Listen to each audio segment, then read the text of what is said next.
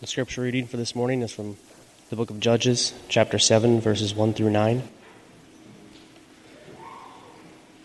Then Jerubbaal, that is Gideon, and all the people who were with him rose early and encamped beside the spring of Harod. And the camp of Midian was north of them, by the hill of Moreh in the valley. The Lord said to Gideon, "The people with you are too many for me to give the Midianites into their hand, lest Israel boast over me, saying, 'My own hand has saved me.' Now therefore, proclaim in the ears of the people, saying, 'Whoever is fearful and trembling, let him return home and hurry away from Mount Gilead.' Then 22,000 of the people returned, and 10,000 remained. And the Lord said to Gideon, 'The people are still too many. Take them down to the water, and I will test them there for you. And anyone of whom I say to you, "This one shall go with you," shall go with you. And anyone of whom I say to you, "This one shall not go with you," shall not go.'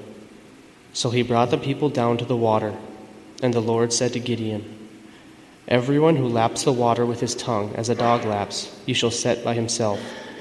Likewise, everyone who kneels down to drink.' And the number of those who lapped, putting their hands to their mouths, was 300 men. But all the rest of the people knelt down to drink water. And the Lord said to Gideon, 'With the 300 men who lapped I will save you, and give the Midianites into your hand. And let all the others go, every man to his home.' So the people took provisions in their hands and their trumpets, and he sent all the rest of Israel, every man to his tent, but retained the 300 men. And the camp of Midian was below him in the valley. That same night the Lord said to him, 'Arise, go down against the camp, for I have given it into your hand.'" Let's go before the Lord and pray.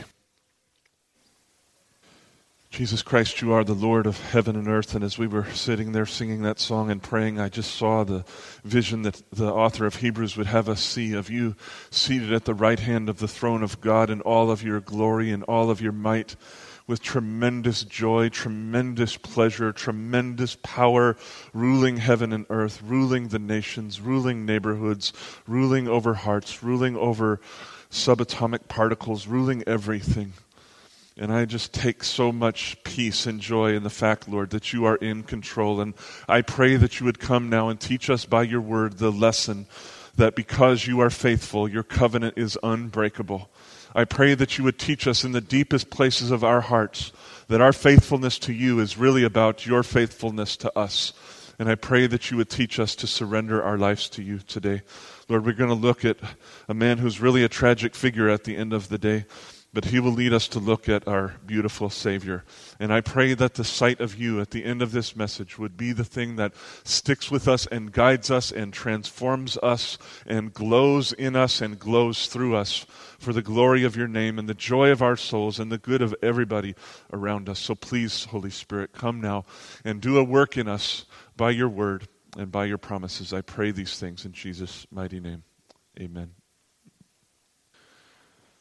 Darkness had fallen over the valley of Jezreel, and Gideon was encamped with his micro army on the top of Mount Gilead. Down in the valley, there lay many thousands of Israel's enemies from the east. They were people who had raided and robbed and raped Israel for 7 straight years, and they were preparing even now to plunder them yet again. Israel's enemies were led by the Midianites, and they were in fact so numerous that the Bible says that they were like locusts in abundance, and that their camels were beyond counting, even like the sand of the seashore.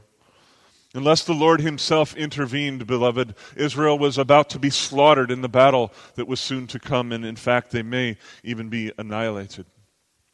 Even, or when the moment was just right, the Lord spoke to Gideon and said this in chapter 7, verses 9 through 10. "Gideon, arise and go down against the camp, for I have given it into your hands. But if you're afraid to go down, then go down to the camp with Purah your servant, and you shall hear what they say. And afterward your hands shall be strengthened to go down against the camp." It would have been better for Gideon to trust the Lord and just go down and take that army by faith in his God, but he was understandably afraid. I would have been very afraid. of the massive army that was spread out beneath him. And so he accepted God's gracious offer, and he snuck down toward the camp with his servant Purah. Soon enough, they came to a safe hiding place where they could hear what was going on inside the camp filled with soldiers who were sleeping. And almost as soon as they arrived, one of the soldiers woke up from his slumber and told his fellow soldier about a dream that he had just had. It was a very strange dream. As he dreamed, he saw this huge cake of barley bread rolling down the hill and coming into the Midianite camp. And this bread had gotten so much momentum that it hit one of the tents in the Midianite camp, and it turned it upside down and left it laying completely flat. And with that, the dream was over. The soldier woke up. He woke up his friend and said, I got to tell you about a dream that I just had. And his comrade, upon hearing this dream, was struck to the heart and said in verse 14 with bated breath, this is no other than the sword of Gideon, the son of Joash, a man of Israel. God has given into his hand Midian and all the camp.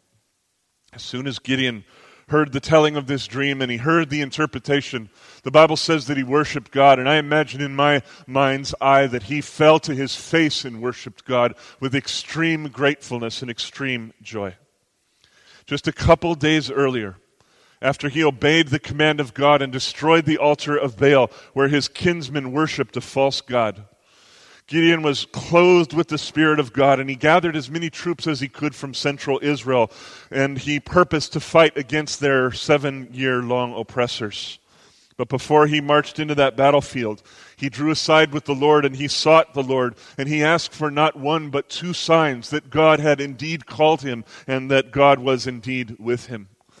If you were here last week, you remember that God had already given Gideon 1 sign of these things, but now Gideon was right on the edge of marching thousands of people into what was sure to be a fierce battle, and he was cracking under the weight of the knowledge that if he did this in his flesh, he was going to lead thousands of his kinsmen into a needless death. And he just could not do that without being sure that he was sure that he was sure. And so Gideon brought his doubts to God. He brought his anxiety to God. He brought his questions to God, and God did not rebuke him. Rather, the Lord God of Israel in grace and mercy granted 1 sign and then another sign to Gideon over a period of 2 days, which brought us to a count of 3 signs. 3 signs, perfect confirmation, and the Lord was about to deliver his people from enemies who were far, far too strong for them. The very next morning, Gideon and his army carefully marched to the edge of the valley, and they encamped by the spring of Harod, which, by the way, still exists in that valley today. I encourage you, as I did last week, to Google those words, the spring of Harod, not during church, but after church, and you will see it. And when you see it, you'll know that that's the place where Gideon camped. And I pray that you will do that, and God will help you understand that this story is real and not a fable.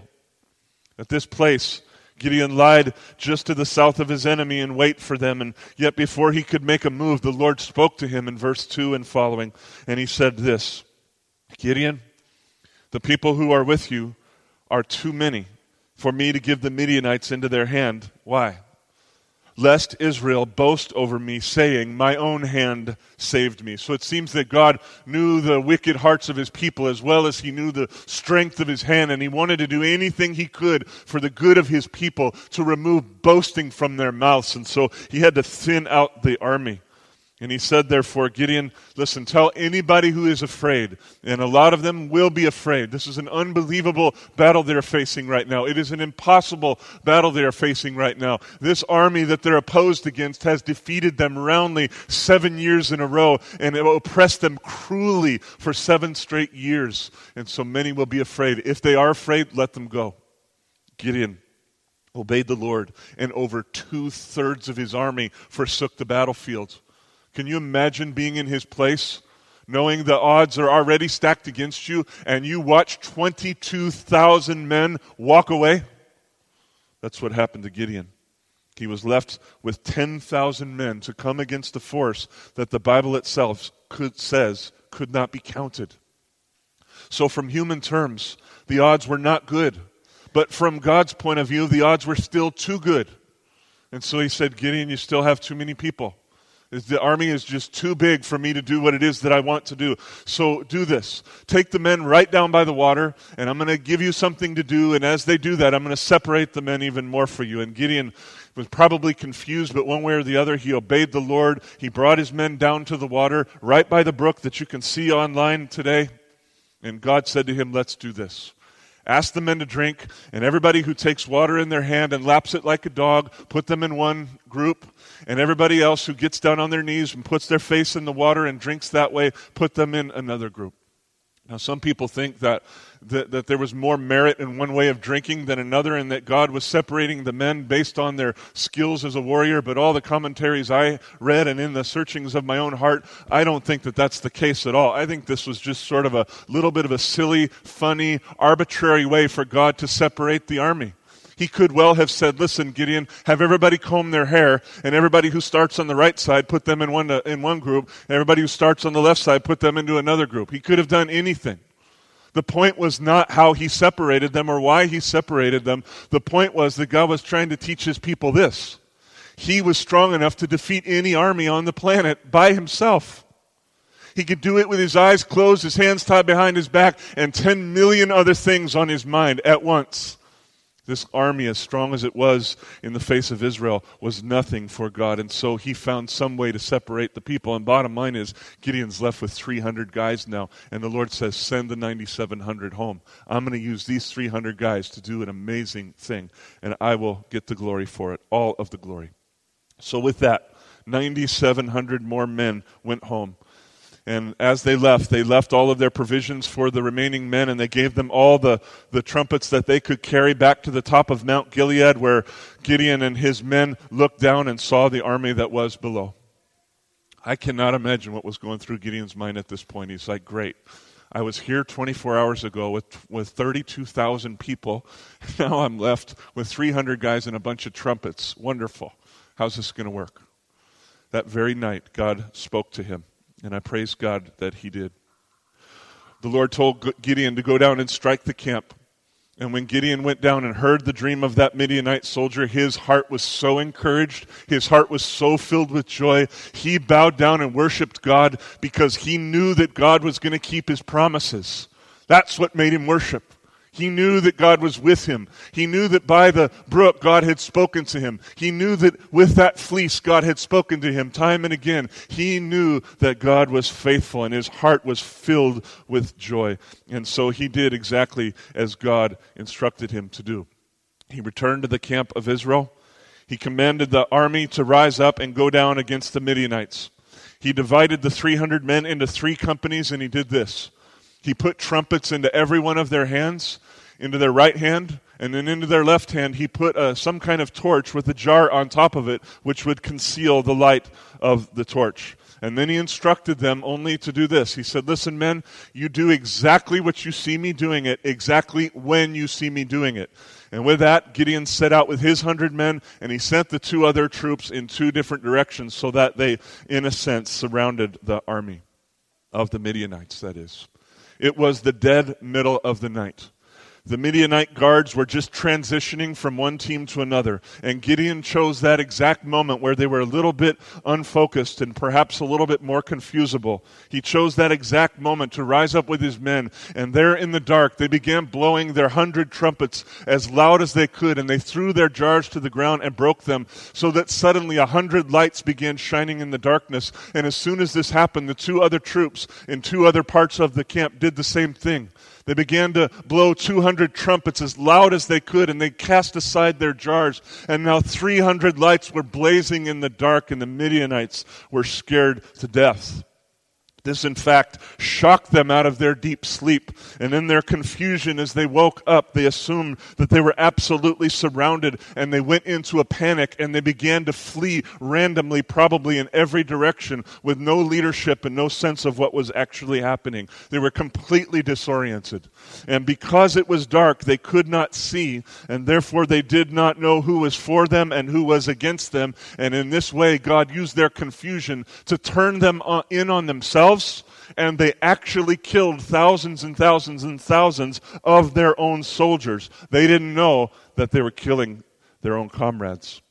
As the remains of the army fled further and faster, Gideon called upon the tribes of central Israel, who eventually joined in the pursuit of these enemies. These tribes experienced some immediate success by the hand of God, but the battle wasn't quite over because two of the main leaders of Midian had escaped over the Jordan River to the east with about 15,000 soldiers. Gideon had it in his heart to pursue these people, but one of the tribes of Israel, Ephraim, accused him fiercely about things that they did not understand, and they nearly derailed the victory that God had intended to give that day.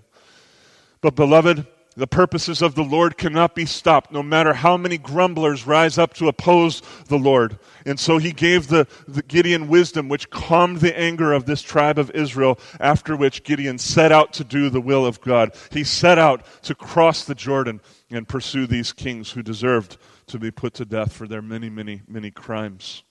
I'm very struck by the language of chapter 8, verse 4, so if you'll please look there with me. And Gideon came to the Jordan and crossed over to the east, he and the 300 men who were with him, exhausted yet pursuing. That phrase, exhausted yet pursuing, just really jumped out at me as I've been studying this text. These men were worn out from doing the will of God, but beloved, they were determined to finish doing the will of God. They had won a great victory by the presence and power and promises of God, but there were more victories to be had, and they simply could not stop until the job was done. They were exhausted, but they were pursuing. And I think that this little phrase has a lot of potential to help us in our lives, because I don't know about you, but I know often I feel like that myself. I feel often exhausted from doing the will of my Father, but I keep on feeling propelled by His grace to pursue yet more and more and more. I get tired of seeking God in my flesh, but in my spirit something cries out and says, press on, Son of God, press on. You're exhausted, but keep pursuing, and by the grace of God, by the power of God, you will overcome. And I see this kind of faith in these men. They could easily have rested on their laurels. They just won an unbelievable battle. They could have just stopped there, but there was more to be done. And so, even though they were exhausted, they kept on pursuing. And so, Gideon and his men, tired as they were, sought refreshment from some of the people who lived on the eastern side of the Jordan, but those people refused to help. And so Gideon and his men just went on in faith alone, and they discovered that God keeps His promises no matter how weary the soul of the believer is. And in this way, they succeeded in capturing the two remaining kings of Midian, and they threw the remaining army of 15,000 people into such a panic that they were either destroyed or dispersed. And in this way, 8 years of oppression finally came to an end, and a terrible enemy was finally defeated. And after this final battle, they punished those who refused to help them earlier. They put these kings to death, and they surely celebrated the miraculous victory that was just granted them by the greatness and the grace of God. It's hard for me to find a way to help us feel how important a victory this was in the life of Israel. And I brought this up a couple weeks ago, but I just can't think of a better metaphor for us to kind of grab hold of what it might have felt like. But this was much like the day when the Allies finally put the Nazis to rest and finally defeated them. Not just the day when Hitler was killed, but the day when the war was over, V-Day. The famous day where we see all the videos, and all of America, indeed most of the world, was rejoicing that our enemies had been put down. This was what it was like for Israel. By the grace and greatness, the power, the promises of God, they were able to put to end an enemy who was way too strong for them. They were incredibly grateful to God, and they were incredibly grateful to Gideon. And so understandably, the men of Israel wanted to make Gideon their king that day. And in fact, they wanted to establish a dynasty through his family. They wanted his son to be the next king and his son to be the next king. But Gideon was surely moved by the Spirit of God, and he said, No, Israel, I will not rule over you, and my son will not rule over you, because the Lord Himself will rule over you. And oh, how these words must have thrilled the heart of God, because at least for the moment it seems like Gideon had got the point. It seems like Gideon understood that God's vision for Israel was that they would worship Him with all of their heart and soul and mind and strength, and that He would rule them as their God. They would be His people. He would be their king. He would be their priest. He would be their prophet. He would be their God. They did not need to be like all of the other nations of the world. They did not need an earthly king. They were God's people, and he was able to take care of them. He was able to administer justice among them. He was able to save them from their enemies.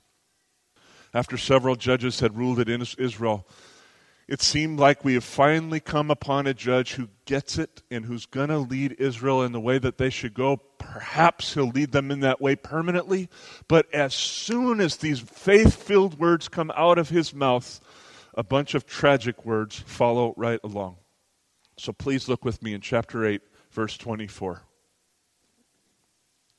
Gideon said to them, to Israel, he had just said, nope, I'm not going to be your king. The Lord's going to be your king.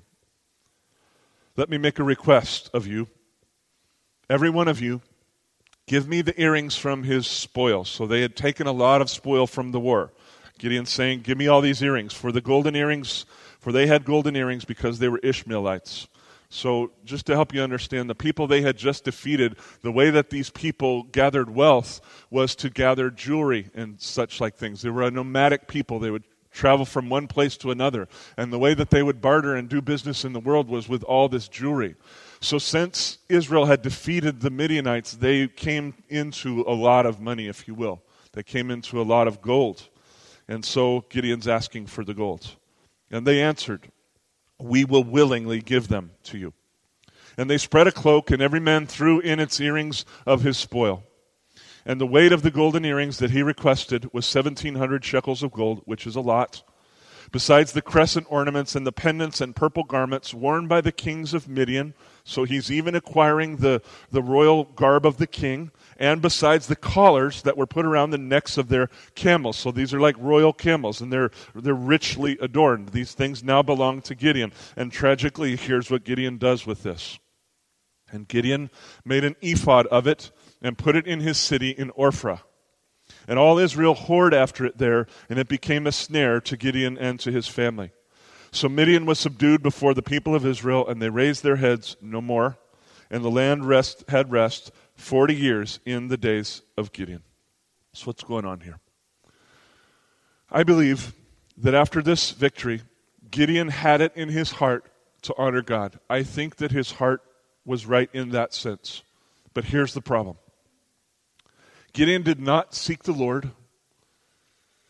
Gideon, more importantly, did not search out the word of the Lord to carefully inquire as to what it said.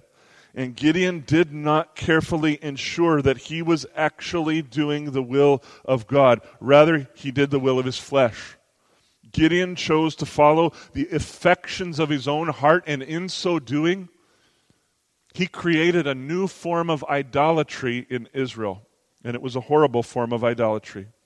He created something that appeared to give glory to God, that appeared to be about the one true God, that appeared to direct people to God. But in fact, it was an idolatrous bootleg of what God had commanded and desired. Under the leadership of Moses, God was very clear that an ephod should be made for the high priest of Israel alone. And the ephod was just a vestment that kind of went over the priest as a vest, had a front part and a back part. And only the high priest was supposed to wear this thing, and he was only supposed to wear it at certain times and for certain reasons. And this ephod was part of a larger sacrificial system that God had created in order to mediate between a holy God and an unholy people. He was trying to make a way for sinful people to have a relationship with the one true God, and he prescribed very specific ways in which this should happen. Beloved, we need to learn this in the depth of our hearts, that God alone has the right to dictate how he is to be approached. And we do not have the right to adjust the will or the word of God to suit our own pleasures. I read a quote from Charles Spurgeon recently where he said, we will not adjust the Word of God to our times. We will seek to adjust our times to the Word of God. And he's right. God has spoken, and that settles it. And God requires that we submit to his commands. And if we submit to his commands, there are joys and pleasures forevermore at his right hand. He only commands us so that he can bless us. But he does command us, and he does mean it. Gideon did not set up another altar to Baal or to some false god. Rather, he created his own homemade version of the worship of the one true God. He had a heart, I do believe, to point people in the right direction, but in fact he pointed them in the wrong direction because he created something God forbid, and then he encouraged people to follow him in the way. And in many ways, this kind of idolatry is a more dangerous version than the outright worship of other gods because it makes very gray things that are supposed to be black and white. It's very confusing for people. It causes them to think that they're living lives that are pleasing to God when in fact they're an outrage to God. And how I pray that we will listen to this story because I'm telling you, this is a diagnosis of our own hearts. I've heard it said before that God created us in His image, and ever since we have been returning the favor. We seek to create God in our own image. You hear people say things like, my God would never do that. My God would never say that. My God would never think that way. Well, who is your God? How do you know what He says? How do you know what He would do? How do you know how He thinks? If your mind is not shaped by the Word of God with regard to the character of God, you have no basis on which to stand. God is who God is, and He alone gets to reveal who He is. And then it is incumbent upon us to submit to who He actually is, not who we want Him to be. But our hearts, man, wow, are they ever prone to make God into a form that's more comfortable for us. Gideon grew up in a very idolatrous atmosphere. If you were here last week, you may remember that the altar of Baal, which he was commanded to tear down, the altar where his people worshipped a false god for many, many years, that altar was erected on the property of his own father. So this is how Gideon grew up. Imagine walking out the door of your house every day and you look out on your property and there's a huge altar to another god that other people come to worship this false god. This is how Gideon grew up. When God grabbed hold of his life, Gideon listened to the Lord and he did a great job of facing the enemies that were without, but he utterly failed to deal with the power of the enemy that was within, namely his own idolatrous heart. And I don't know how you grew up, but I did not grow up in the church. I grew up in a very idolatrous, self-centered, self-indulgent kind of an atmosphere. And boy, oh boy, oh boy, I better not underestimate the power of my heart to deceive my heart into things that are not true. Even though Gideon had a kind of desire for God, he chose to worship God and lead people according to his wisdom rather than God's wisdom. And this was just so incredibly tragic. It could have been completely avoided if Gideon would simply have gone to the Word of God, taken the Word of God seriously, and walked according to the will and ways of God. As I said a minute ago, beloved, God only commends us because He wants to bless us. He's not trying to suppress. He's trying to bless. But oh, how we think we know better than God. While Gideon was alive, the land of Israel had rest for 40 years. But as soon as he died, chaos broke out on every side. The people of Israel gave themselves to the wholesale worship of false gods. They did not remember the Lord or the amazing things that God had done to deliver them, and they did not show enduring love to the family of Gideon. And in fact, the story gets worse. We don't have time to look at chapter 9. I'll leave that for you to read on your own. But just to briefly summarize what happened there, after Gideon's death, one of his many sons, who was estranged from the rest of the family because he was essentially a bastard child, if you'll pardon the language, he rose up and he seized power in Israel. Gideon had refused to serve as king, but his wicked son Abimelech, whose name, by the way, means, my father is king, Abi, my father, Melech, king. My father is king. He raises up. He kills all of Gideon's other sons except for one, and he becomes the king of Israel for 3 years. He installs himself in chaos over a people who were living in chaos. And so God sent an evil spirit between Abimelech and between the people of Israel, and they ended up doing war with each other so that many of them were destroyed, and Abimelech himself was actually killed. And you will see at the end of chapter 9 how God thought about all this. Please look at chapter 9, verse 56. I just want to read 2 verses. Chapter 9, 56. Thus God returned the evil of Abimelech, which he committed against his father in killing his 70 brothers. And God also made the evil of the men of Shechem, these are Israelite people, return on their heads. And upon them came the curse of Jotham, the son of Jerubbaal, who is Gideon. Jotham was Gideon's only surviving son. And Jotham had risen up and said to the people, he said something that really struck me as well. He said, listen, people, you need to listen to me so that God will listen to you. They failed to listen, but he said this anyways. He said, if you make Abimelech your king, what's going to happen is God is going to make fire go out from him against you, and God is going to make fire go out from you against him. And now at the end of chapter 9, we see that this is all true. Utter chaos is ruling in Israel, and beloved, that is period and the end of the story of Gideon's life, not Abimelech's life. This is about Gideon right here. This is about the fruits of what Gideon's behavior caused. As I have reflected on this story over the last week, I have become increasingly burdened. There's sometimes this last week I have been so burdened, all I could do is just stop and pray to God. Because the weight of this truth landed upon me with more and more force, more and more insight. And the truth is simply this: compromise leads to chaos. Compromise breeds chaos. Compromise always causes chaos. And unfortunately, this is the banner that flies over the life of Gideon. For a time, he submitted to the Lord and fought his external enemies according to the will and the wisdom of God. But as I said, he was blind to his main enemy, his internal enemy, his own idolatrous heart. And in this way, he not only went astray, but he led many astray for year after year, after decade. Gideon sowed the seeds of compromise, and others reaped the harvest of chaos because of it. And I know that it's uncomfortable to think about. This is sometimes why my heart was so heavy and I had to stop and pray, because I don't just see this in Gideon. I see this in me. I see compromise in me. And I see a law in the kingdom of God that the compromise in my life is going to lead to chaos, not only for me, but for others around me. And that breaks my heart. This is a law that's not easy to receive, but it will do us well to swallow the pill because it might just help us to heal. Compromise leads to chaos. I think that a large part of this tragedy, the tragedy of this story, is that Gideon at this time was the leader of Israel. God had sent him to deliver the people. God had sent him to be the savior of the people. And instead of saving them, beloved, he ended up ensnaring them into the hands of enemies that were much stronger than the Midianites. By belief and hope and trust in the promises of God, Gideon watched God destroy a massive army. And then he delivered the people of Israel over to demonic spirits that were more powerful than that army. And it's just tragic. It's tragic. This is the power of compromise. It's the consequence of compromise.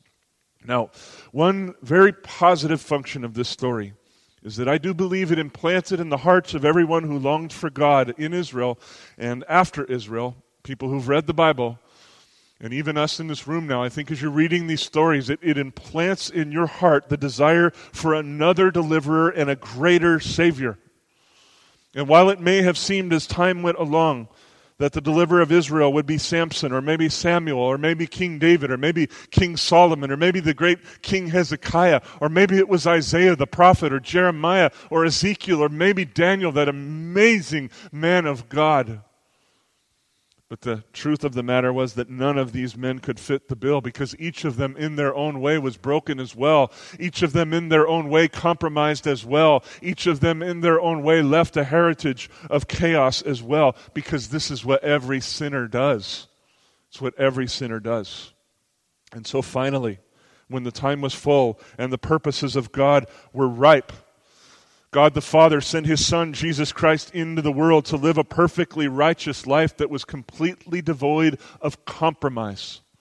I'll tell you what, the more I grow up in Christ and the more I just get to know Him, when I sit and contemplate the fact that Jesus, not even His thoughts strayed for a single second of all the years that He lived, I just flat out admire Him. Can you imagine if you sat in total silence just for 60 minutes? Could you keep your thoughts from straying away from God? Every second that Jesus walked this earth, his thought, his heart, his actions never strayed away from God the Father for a millisecond. He has this kind of deep, powerful, eternal strength. He is the perfect Savior that we have been longing for all of our lives, and indeed for so many centuries. In fact, he was so submitted to God that when God gave him an impossible command to knowingly pick up a cross and walk to the top of a hill and be nailed to that cross all the way to death, Jesus did it for the joy that was set before him. And that joy was perfect obedience to God his Father and all of the fruit that would come out of that obedience. Oh, Jesus is such a glorious Savior, beloved. In his life, death, burial, resurrection, and ascension, we see a principle that is more than equal and polar opposite of what we see in the life of Gideon. Namely, it is this. In Jesus Christ, we learn that faithfulness leads to great fruitfulness. So in Gideon, we see that compromise leads to chaos, and it's very serious, it's very real, it's very true. In Jesus Christ, we see more than equal and opposite this truth, that his faithfulness has led to a great and eternal fruitfulness.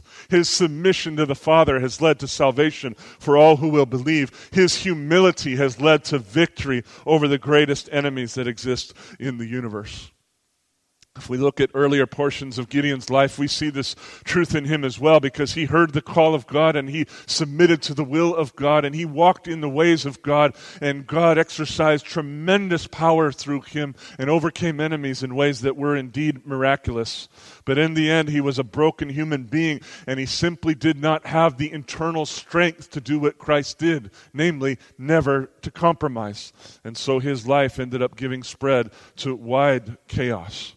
But in Christ, we see the truth that faithfulness leads to fruitfulness displayed perfectly and eternally, beloved. There's not a day when you're going to wake up and see the ticker going across Fox News or CNN or whatever you like listening to that says, oh no, Jesus compromised and it's all over.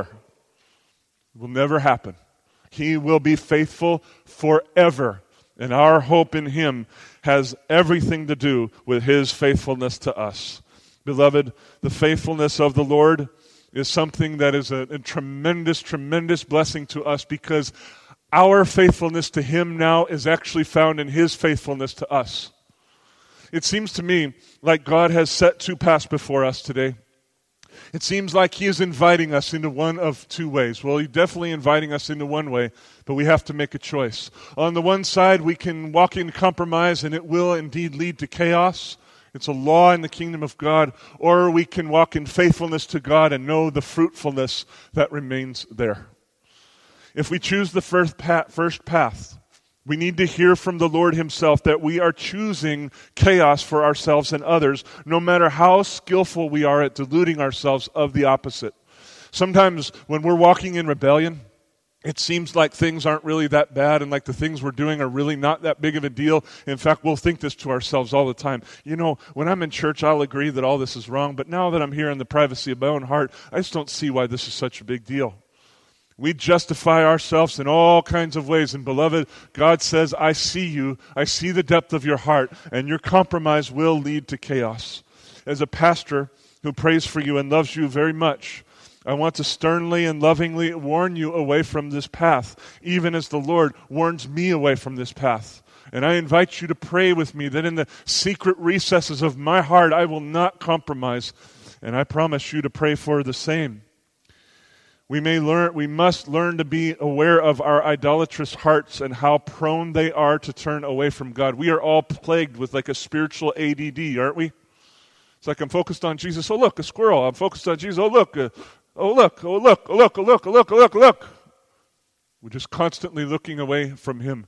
And he wants us to look him dead in the face and stay faithful to him. And so I pray that we would be aware and that we will pray for each other. I pray that we will reject the path of compromise that leads to chaos. If we choose the second path, the path of faithfulness that leads to fruitfulness, well, then I have some very good news to bring to you today. We do not need to muster up this faithfulness inside of ourselves. In fact, we cannot.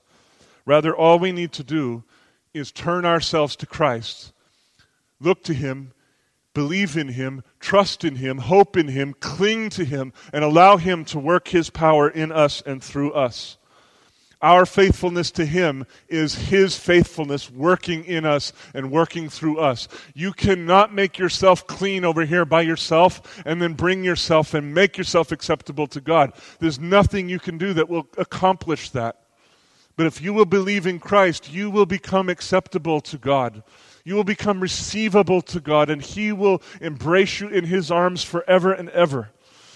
In a couple of weeks here, we're going to memorize a verse from John chapter 10 that says, once you are in the grip of Jesus' hands, nothing can snatch you out of His hands. And if you are in that grip, just imagine, if you have children, imagine that one of your children comes up some Sunday morning and you discover that they wrote a poem for you and they made a little breakfast for you. Maybe they burnt the toast and cooked the egg wrong, but they made you breakfast, they brought you a poem. And then they hand it to you and they say, Mommy and Daddy, do you love me now? And you say to your child, thank you so much for these great gifts. Come here, give me a great big hug, and I want you to know something, that I don't love you any more right this second than I did before you made me breakfast. There's nothing you can do to make me love you more than I love you right now. And you can make me 1,000 breakfasts if you want, but I will always love you just the same. And this is how God is disposed toward those of us who believe in Christ. Beloved, our faithfulness to Him is about His faithfulness to us. And so what we must do is simply turn to Him. Choosing the path of faithfulness is not about working, it's about resting in Christ. Yesterday at our church's monthly leadership meeting, Pastor Mike turned our attention to Colossians chapter 2, and though we don't have time to go there, I would really like to encourage you to read that chapter later, the whole thing, Colossians chapter 2. At the end of that chapter, Paul urges the believers of that city not to make a bunch of rules for themselves that seem to have a sort of veneer of godliness, but at the end of the day, they have no power to cause a person to overcome sin. In fact, Paul, in another place, calls these kind of rules that we make for ourselves, he calls them the teaching of demons. Legalism comes from hell, beloved. It is not a friendly kind of a thing. It's kind of like what Gideon did. It has a veneer of Christianity, but in fact it's devoid of Christ. So Jesus says if you want to overcome, if you want to choose the path of faithfulness rather than the path of compromise, you cannot just set up a bunch of rules for yourself because you're going to fail. So then what is the answer? What does give us the power to overcome? Paul answers in Colossians chapter 3. And he says, listen, if you believe in Jesus Christ, you have died with Christ and you have been risen with Christ. And when Christ, who is your life, appears, then you also will appear with Christ in glory. Christ has done everything for you. He has died to sin for you. He has risen from the dead for you. He will appear in glory for you. And now because of that, in the rest of chapter 3, he says, now by the power of Christ, put to death the earthly junk that's inside of you and clothe yourself with the heavenly stuff. But Paul's point is this: it's a work that Christ does in us, not a work that we do for Christ. And so, beloved, I urge you as a pastor who loves you very much and prays for you, I urge you to choose the second path and simply turn to Christ. This is going to take time. You're going to have to sacrifice something out of your schedule and get in a place where you can open your Bible and just be there with Jesus. Open your heart to Christ. Open your mind to Christ. Let Him do His work in you. Your idols may seem so strong to you. Some of you are struggling with things for years and years. You feel like you'll never overcome. Well, I want to tell you that the truth of the Word of God is that your idols, as strong as they are to you, are nothing before the Lord. They're weaker than the Midianites are before the Lord. What you cannot overcome in your flesh, Christ can overcome by His presence and by His power. So choose the second path. And I urge you to pray for me, and I really mean this. I ask you to pray for me that day by day I would choose the second path, that I would simply turn toward my Savior and seek Him and wait upon Him and love Him and then do His will by His power and by His promises. Let's pray together now that Jesus would help us in this.